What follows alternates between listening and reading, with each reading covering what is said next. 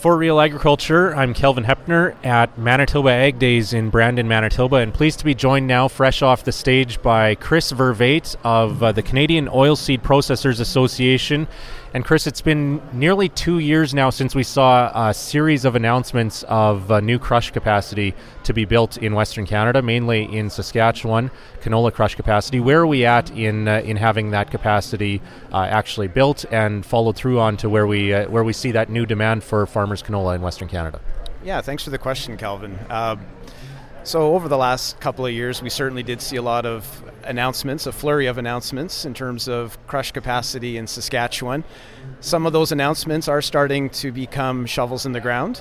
So we have seen some progress, a lot of progress, in fact, on the build-out of the capacity at Richardson and Yorkton. We also saw the announcement made by Cargill, of course, in terms of building their plant in Regina.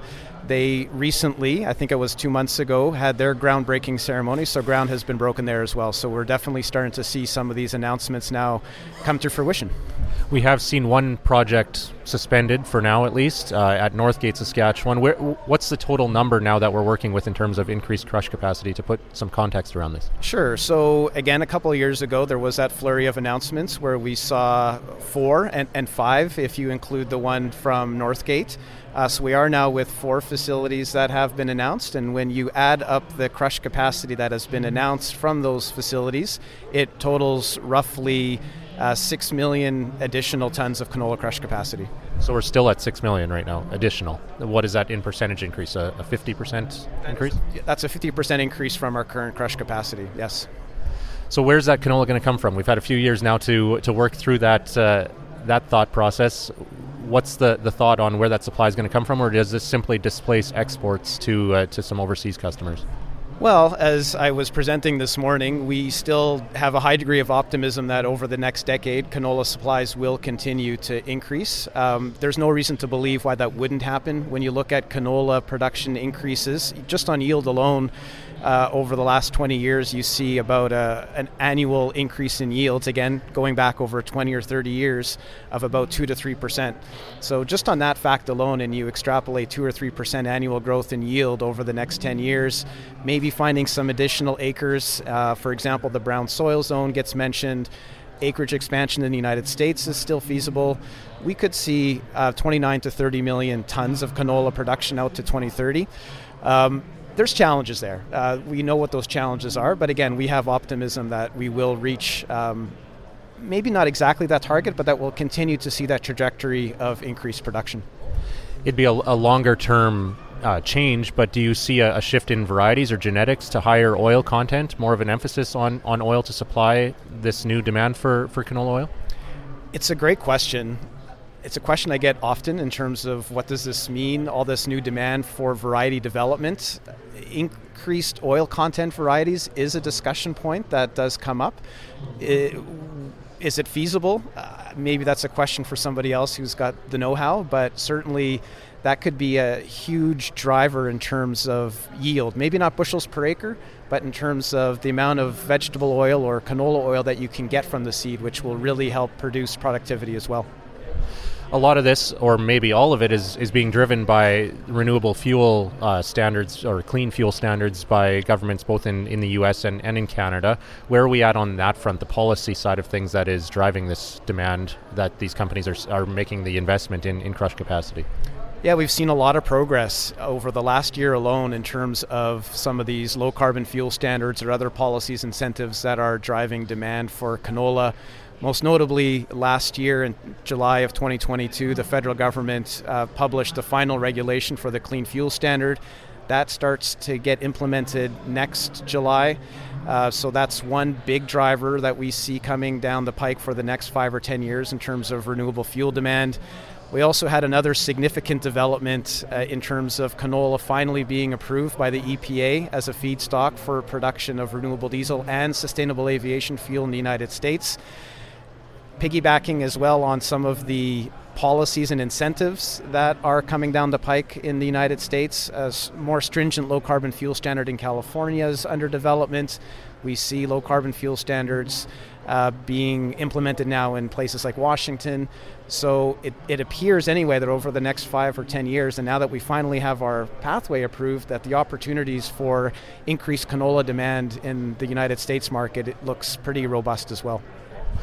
So from a farmer's perspective, we know, of course, we deliver the canola to the crush plant, and the crush plant is only the first stage, though, in that processing chain.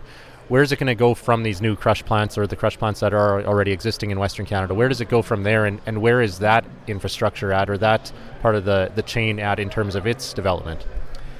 So traditionally, and really over most of the time that we've been crushing canola, and this is not going to change going forward, the canola oil is going to move in tank cars by railway. That is the key component of getting our products to market. It has always been for our traditional food markets or our feed markets, and that's not going to change in terms of how we get product to market for the renewable fuel industry.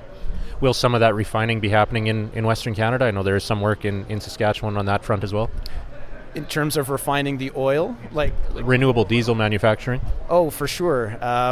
There's been, similar to the flurry of announcements that we saw in crush capacity in Saskatchewan over the last number of years, we saw the same thing happen for renewable diesel capacity. Currently in Canada, there's not a lot of renewable diesel being produced, but over the last, again, just a couple of years, we've seen announcements by Imperial Oil, by Federated Co-op, by Parkland, to produce renewable diesel in Canada to the tune of maybe as much as 4 billion liters come 2027. Do you see sustainable aviation fuel also being produced in Canada? Yes, I think that's part of the calculus when we see these announcements being made on renewable diesel. Renewable diesel can be converted, so to speak, to sustainable aviation fuel. So when we see the renewable diesel production capacity announcements, part of the equation is to produce sustainable aviation fuel as well. Looking into the future, what do you see as kind of the next milestone or next target that COPA or crushers are working towards in terms of the next, I guess, maturation of this new demand for this industry? Yeah, I think it's a very exciting time, not just for COPA in terms of, the opportunities that are in place for the processing community. This is really a whole canola value chain opportunity that's in front of us at the moment, and there's many different factors that need to be considered with regards to the evolution of our industry. We see new players coming into the industry, which is terrific.